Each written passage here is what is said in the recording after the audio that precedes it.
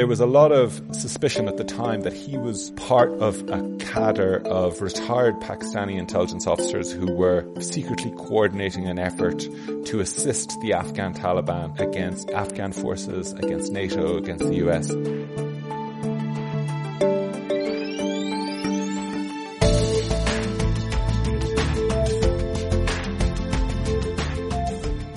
Welcome to the Pen and Sword podcast from Stratfor, a RANE company. I'm Emily Donahue. There is a place, set among enemies, that stretches from the foothills of the mighty Himalayas to the Arabian Sea. It's an ancient land, once home to great empires and emperors, a place of traditions, old and new, of great beauty and history and struggle and chaos. The country is a place that my guest found both magnificent and terrifying, in which he made great friends and lost many as well. This place is Pakistan. The author is Declan Walsh, and his book is The 9 Lives of Pakistan, Dispatches from a Precarious State. Mr. Walsh, thank you so much for being on the Pen and Sword podcast. Hey, Emily, it's great to be here, and thank you for that lovely introduction. Well, I took my inspiration from your book. In many ways, felt a little bit like a love letter and sad reckoning. You worked as a journalist in Pakistan for nearly 10 years, a Westerner reporting in a place that is in many ways unknowable and yet all too familiar given the headlines. Can we start a little bit with what you loved about the country? There was a lot that I loved. When I got there in the beginning, I arrived in 2004. And at that time, Pakistan was a little bit off the pace as an international story. The Iraq war had just started a year earlier. Even in that part of the world, a lot of Western attention or a lot of the enthusiasm of other foreign correspondents was actually directed across the border in Afghanistan, this country where elections were starting to take place. The Taliban were really on the outs at that point in Afghanistan.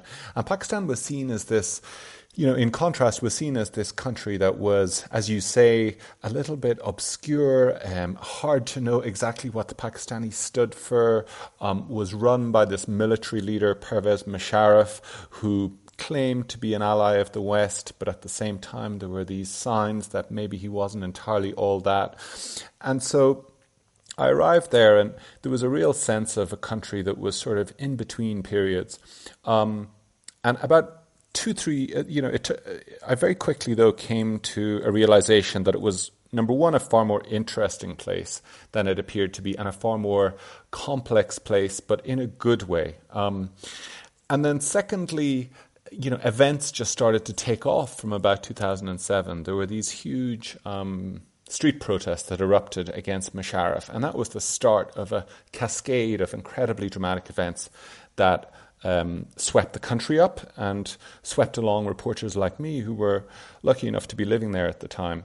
So partly what drew me to Pakistan initially was getting caught up in this big dramatic story about street movements to overthrow military rulers, about the assassination of Benazir Bhutto, the opposition leader, of this Taliban insurgency inside Pakistan that erupted in the tribal belt. And then suddenly spread pretty much across the entire country. And of course, in a way, culminated, I guess, with the American operation to locate and kill Osama bin Laden in 2011. But aside, my professional interest, there was just an awful lot of things about the country that appealed to me in a personal way. I'm from Ireland, and as I was growing up, stories about South Asia and about India and the Raj were not really part of my cultural hinterland in the same way that they would have been, for instance, from my British friends. And so I had come to the country with a bit of a clean slate. I didn't know a whole lot about it. And pretty soon I started to see some parallels with my own country, with Ireland, a country where Catholicism, of course, played a huge role for many, many decades in the post-independence period, where the relationship between religion and the state was very contested for a very long time and arguably had a lot of pernicious effects.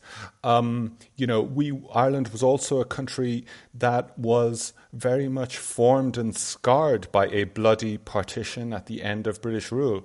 And so I saw all of these parallels with the country that I came from.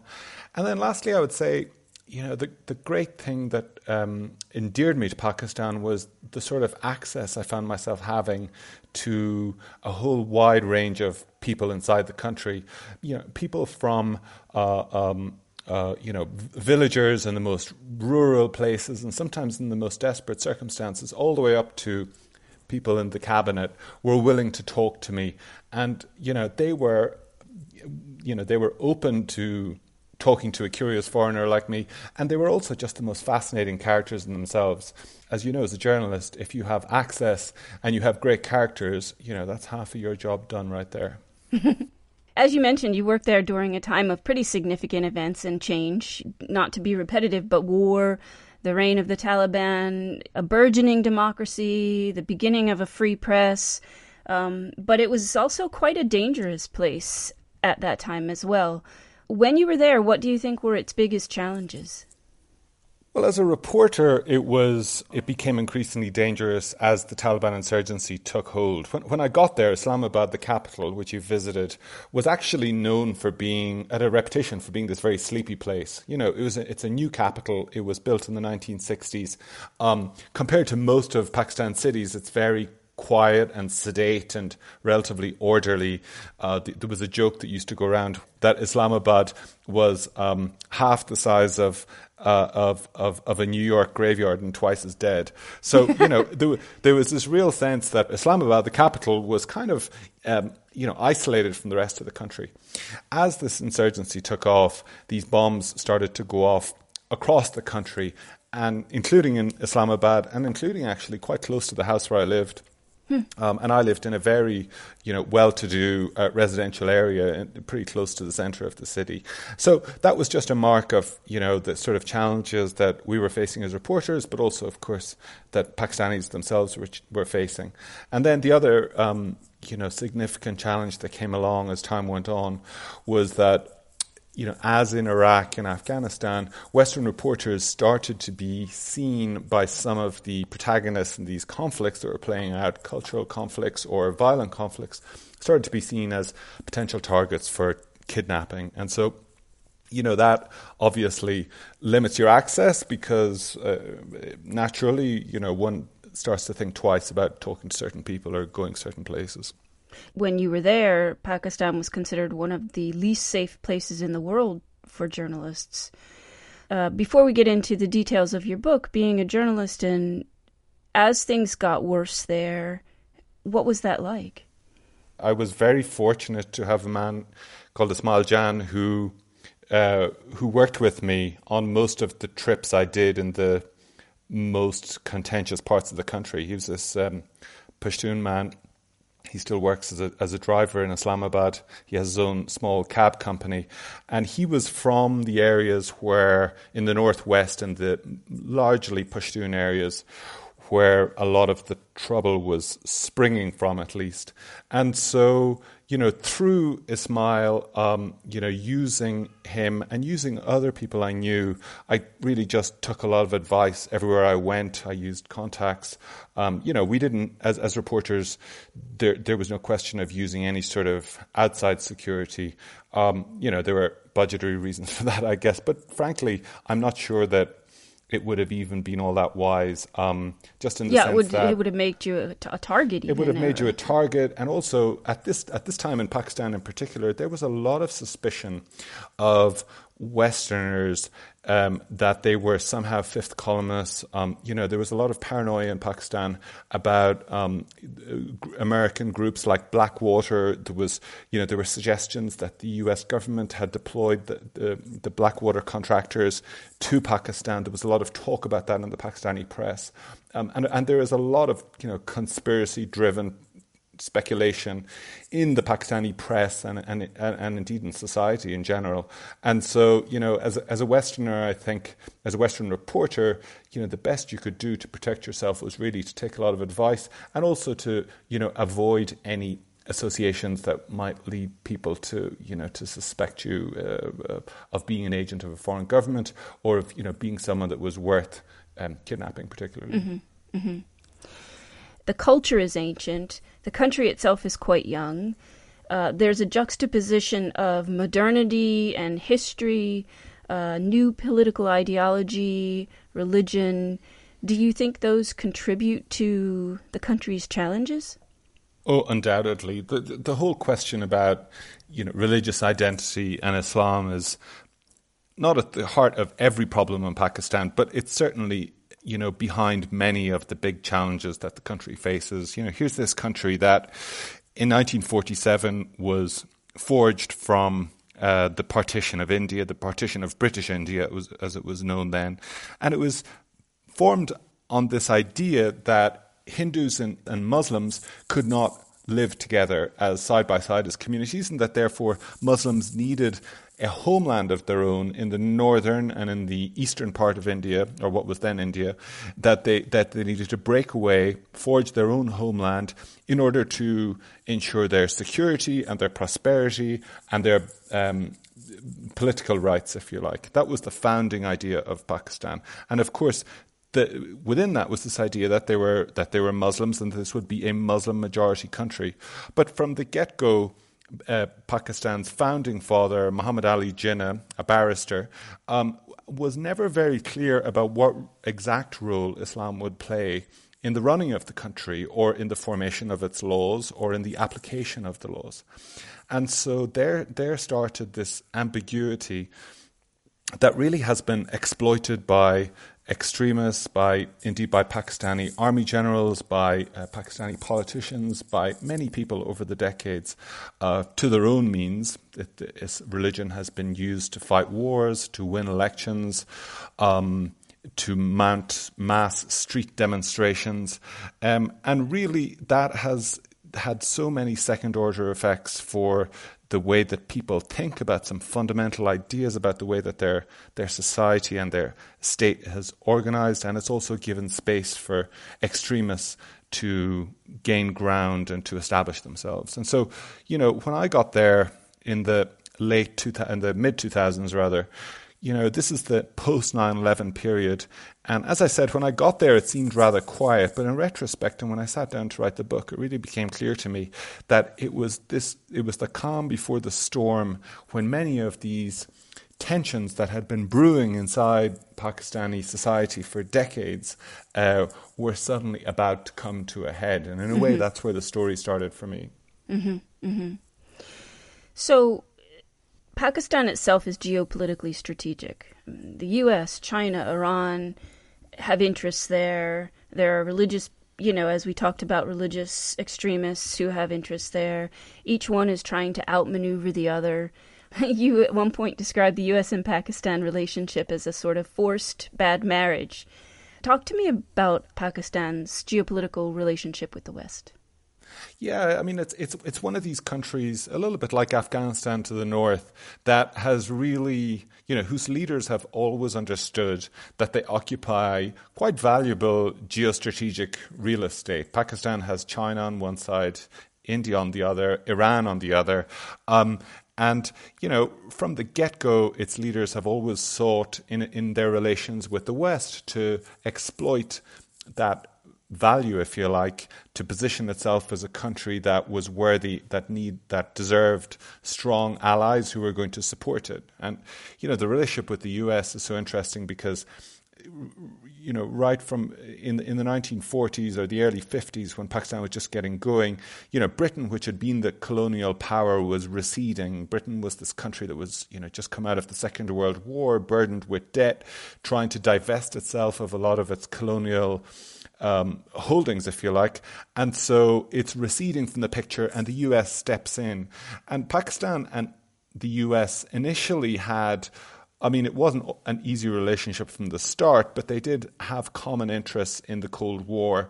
The US cited intelligence and eavesdropping assets in Pakistan in the 50s. The famous U-2 spy plane carrying Gary Powers that was shot down over the Soviet Union.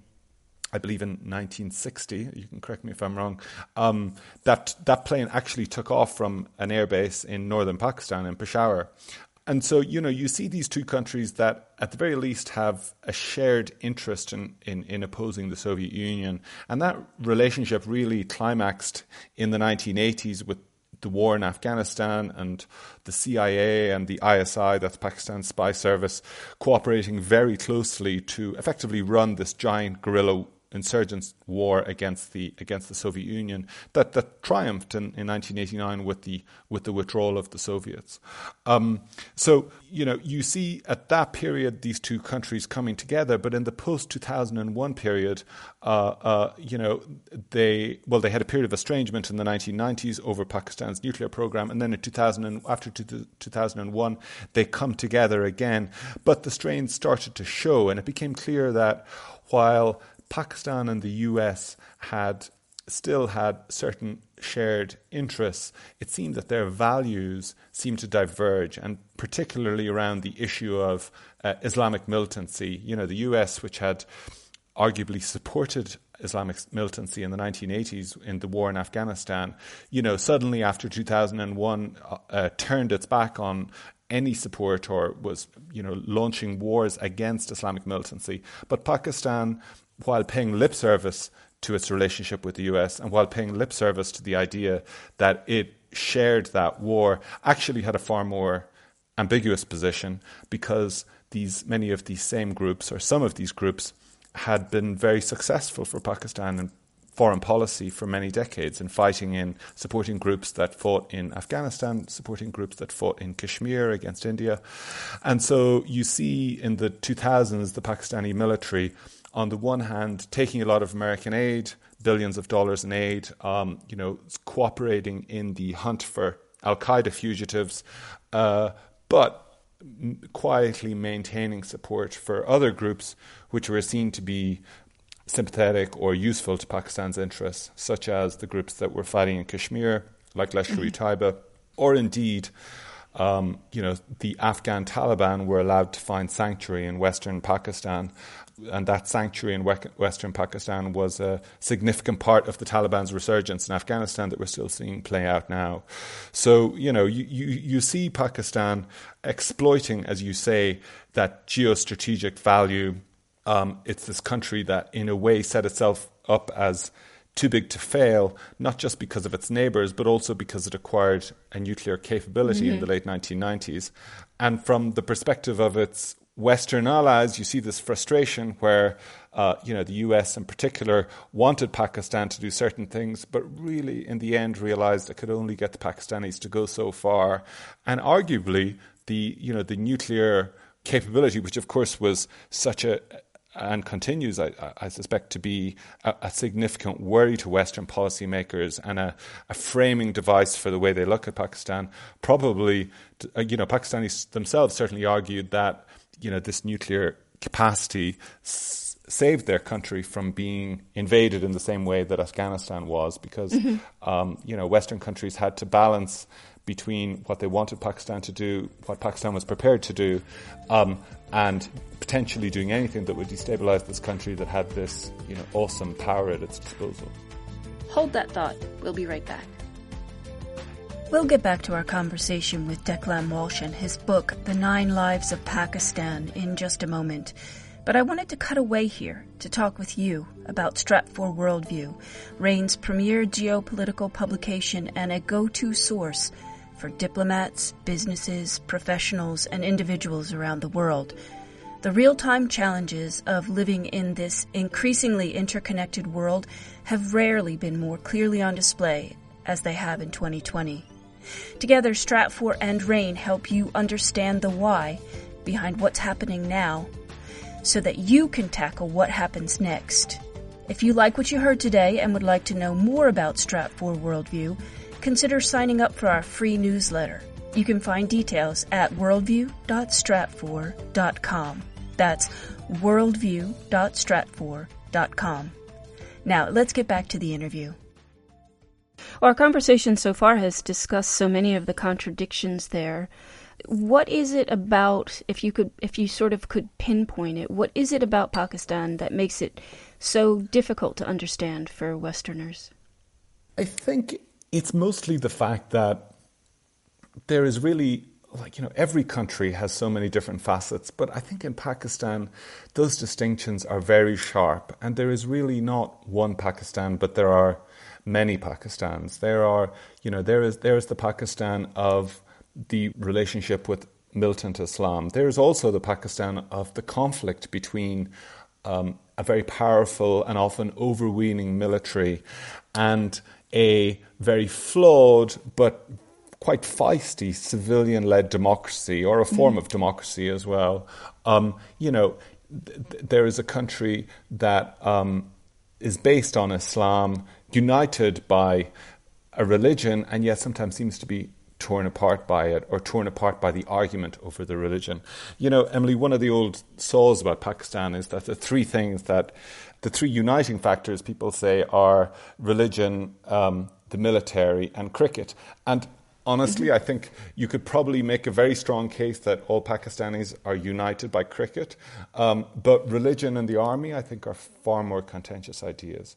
So it's this country that, on the one hand, is beset by these battles over its identity and over the most fundamental things about how it should be run, who should be in charge, is it a democracy, what is the place of the military, and so on. And yet, and this is, I think, the really fascinating thing about it, it's this country that, despite so many predictions of its failure not just over the years, but over the decades, it always kind of stumbles on. And when you live there in particular, you become aware that, in some respects anyway, is very impressive. And so, when I sat down to write the book, I was hoping anyway to give a sense of both the perils and the problems, but also to try and unpick a little bit what kept it ticking along despite all. Well, your book is actually about 9 lives. You tell the story of people you met while you were a correspondent there. It seemed to me that each one represented a sort of different strand of the complicated web that you just described. Tell me, if you have a favorite, which one was your favorite? Oh gosh, I'd be loath to pick one single one out in particular, but I will point to. So the approach, when I started to write the book, I thought, how do I render some of this complexity that we've been talking about so far?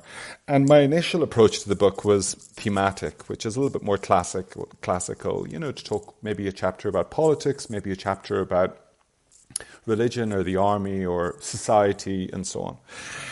And I started down that road, and then it occurred to me, and I was trying to do this in a way that it would reach as broad a readership as possible. There are so many great books that have been written about Pakistan by specialists in any of these fields, and I've read a lot of them. But I really was hoping to write something that would reach people who may know something about the basics of the country, but, be puzzled about how all of this fits together. So I started with these themes and then realized that wasn't really serving my purpose. And I thought about how I had really felt that I was at least felt like I was starting to come to grips with the country. And I realized that it was through encounters with just a handful of people, who, again, were these Pakistanis who were often in extraordinary circumstances, were incredibly colourful individuals, and who, allowed me open the doors of their homes and their offices. They brought me along for rides in their vehicles, and, they kind of let me witness their lives unfolding during this period of great flux. And it was through those encounters that I realised kind of intuitively I was starting to get to grips with the country. And I would say the first person that I really had that feeling with is one of the characters in this book. He's a man called Anwar Kamal Khan. Nobody outside of Pakistan, and very few people indeed, even inside Pakistan, had much heard of him. He was a politician from northwest Pakistan. He came from a very rural part of what was then known as Northwest Frontier Province on the border with Afghanistan. He was this, garrulous, entertaining, loquacious politician who, a sort of a constituency politician who had trained as a barrister, but ran a very colourful political life in this very remote part of northwestern Pakistan. And so I was introduced to him through a friend. I went to see him in his house in Peshawar, which is the regional capital. And I was sitting in his dining room, and he invited me in, and he was this kind of large man with a twirly mustache and a gravelly voice, and he said, sit here, I'm going to go and get some tea or organize some tea. So he disappeared, and I'm sitting in his living room, and I see on the table before me this small book of photographs, like a Kodak photo album, and sort of photo album you would have, photos of children, of your grandchildren in. And I start flicking through it, and I see this is pictures of men carrying guns, and a lot of them are sort of, posing with these huge weapons, including like an anti-aircraft gun. And in these photos, there's also the guy that I'm interviewing at his house in a very kind of Tony part of Peshawar, and he's sort of grinning with all of these gunmen and so on. So when he came back in, I said, "What are all these photos about?" And he tells me, "Well, in my constituency, my job is not just being a politician, but it's also in leading my people, and we have a lot of feuds with people from other places nearby, our neighbouring tribes or neighbouring villages, and sometimes we prosecute these feuds with violent confrontations." So he started telling me about that, and then he said, "Well, why don't you come down and I'll come to my village and you can see some of this firsthand." And so we went down a few days later, I found myself going down to where he came from. And suddenly this door opens into this world, and it turns out that at that particular moment, the biggest threat that they faced in his area was not these feuds, which in many cases had been going on for decades, but was actually the threat of these fighters that were spilling over the border from the tribal areas nearby in the form of the Taliban, and they were starting to carry out attacks in the area. Here's this amazing guy. This is not your classic politician by any means. He has a very unusual relationship, some very unusual ideas, I would say, about the rule of law, about the use of tribal justice, about the application of violence, about the role of the state. All of these things, highly unusual. But he was willing to let me in. He was happy to answer my questions. He let me stay in his house. And then he provided a way of, kind of having a front row seat in this bigger battle that was playing out the country in the time, where this insurgency was springing out of the tribal belt and spilling over into what are known as the settled areas. The tribal belt is along the border with Afghanistan, and then the settled areas in the northwest frontier is just the regular parts of the province that are under the constitution of Pakistan. So, and this man found himself at the forefront of efforts to push it back, and I was off. Whose story did you find the most challenging to tell? That's an excellent question. There were a couple that were quite hard. I would say one of the trickiest to tell was about a former Pakistani spy, a man called Colonel Imam, who had been a major figure in Pakistan's effort in the 1980s against the Soviets in Afghanistan. He had been a trainer for the ISI. He had run this network of guerrilla training camps along the border with Afghanistan that sent thousands and thousands of fighters across the border to fight and eventually defeat the Russians. At that period in the 80s, he'd worked very closely with the US government, as all of the Pakistani intelligence services did with the CIA. But then as time went on, he turned out he was also someone who had very close relations with militant leaders who were later sort of deemed to be extremists. And he was seen as a fellow traveller with some of those extremists. And at the time that I met him, here was this man who, in a way, presented an enigma. He had retired from military duty. He'd retired from the ISI, but was still very vocally speaking out in favour of the Afghan Taliban, saying that he sympathised with them. He thought that they were very admirable fighters. He would go on Pakistani TV and say these things. And that he wished them well in their fight against the Americans. So there was a lot of suspicion at the time that he was part of a cadre of retired Pakistani intelligence officers who were sort of secretly coordinating an effort to assist the Afghan Taliban in their fight against the Afghan forces, against NATO, against the US in Afghanistan. So he was, from the get-go, I was drawn to him because he was this person who had this larger-than-life legend that went back to the 1980s, was this famous guy, but also was a very enigmatic figure in the period when we were there. Mm-hmm. And as the book relates, I met him, I think, first in 2005, and I kept meeting him until about late 2010. And then in early 2010, I believe,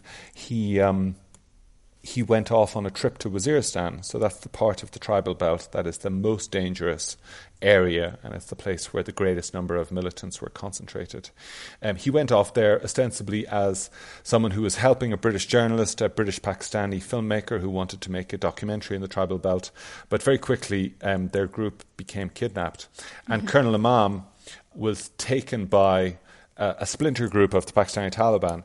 And so from everything I've told you so far, you might reasonably suppose that Colonel Imam was someone who, might have had an easy time with his captors or might have been able to talk his way out of trouble given his history with these groups. But in fact, the opposite happened. He was treated very badly in captivity.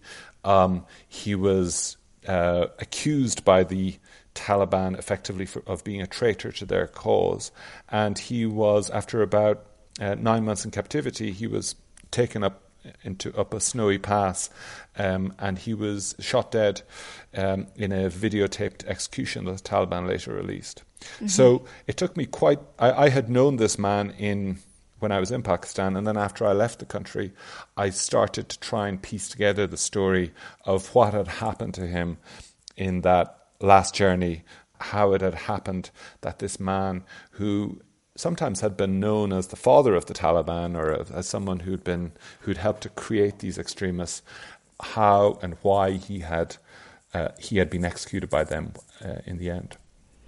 Your own story is a fascinating element of this book. You were expelled in 2013, I think it was. You describe early in your book, for reasons that you found hard to pin down. Without revealing too much, can you tell us a little bit about your story of being expelled and how it affected your experience there? Sure. So for me, it really just started 3 days before the election in 2013. In many ways, it was a very hopeful time for the country. A civilian, Pervez Musharraf, the military leader, had been kicked out 5 years earlier. The country had just gone through one civilian government and now was about to hold an election where power would be transferred from one elected government that had served its term to another one. And in Pakistani terms, in a country that has had so many military takeovers, this was a hugely hopeful moment. So entirely out of the blue, 3 days before this election took place, I was in Islamabad at a social function, and I was summoned back to my house by someone calling from an unknown number at midnight, and they said, "You need to come home now." So I arrived home to find a truckload of policemen outside my house, and then this one gentleman who was not in uniform stepped forward with a letter, and the letter simply said that my visa was being cancelled immediately on account of what it called my undesirable activities, and that I had 72 hours to leave the country. So very briefly, all of this is recounted in the book, but I tried to get this decision rescinded, failed, did some reporting on the election in my last day in the country, and then eventually got taken into custody, and I was held for about 12 hours in a hotel room before they drove me to the airport and sent me on my way. And I've not been back since. And so, in a way, this became a starting point for the book as well, because I had been trying to... it really crystallized for me a lot of things I'd been considering about how Pakistan worked. I learned very quickly that even though the government or the Interior Ministry was technically the people who wrote me the expulsion letter, in fact, it was the spy service, the ISI, who was behind it. And as I remember, as I sat in Lahore Airport waiting to be put on a plane, it really brought it home to me, even in this moment of democratic flourishing in Pakistan, apparent democratic flourishing, when it came to certain things, you know, the ISI and the military were pretty much able to do whatever they wanted. And so you know, what happened to me was small beer compared to what has happened to a lot of Pakistani journalists who've suffered far, far worse. But it was indicative, to me at least, as an outsider, of a crucial thing about how Pakistan worked. And so, having been kicked out, I initially tried to get back very hard. I thought that this was a problem that could be solved. You know, so the Pakistani authorities did what often happens in these circumstances. They never said no, and they often sort of, you know, spoke to us sympathetically, and they said, "Oh yes, absolutely. This must be some terrible misunderstanding. I'm sure we can, you know, sort it out." And then, you know, 2 or 3 months would go by and nothing would happen. And eventually, after a while, we realized that there was going to be no going back. At least at that time. Most of the book is about the 9 characters, but it is framed very broadly by my expulsion and also a sort of a resolution I came to on that question. Declan Walsh is the author of The 9 Lives of Pakistan, Dispatches from a Precarious State. Thank you so much for your time today. It's been a pleasure. Thank you very much, Emily. You could read more about The 9 Lives of Pakistan and learn more about Pakistan's geographical and geopolitical challenges at Stratfor Worldview. That's worldview.stratfor.com. While you're there, sign up for our free newsletter. I'm Emily Donahue. Thanks for listening.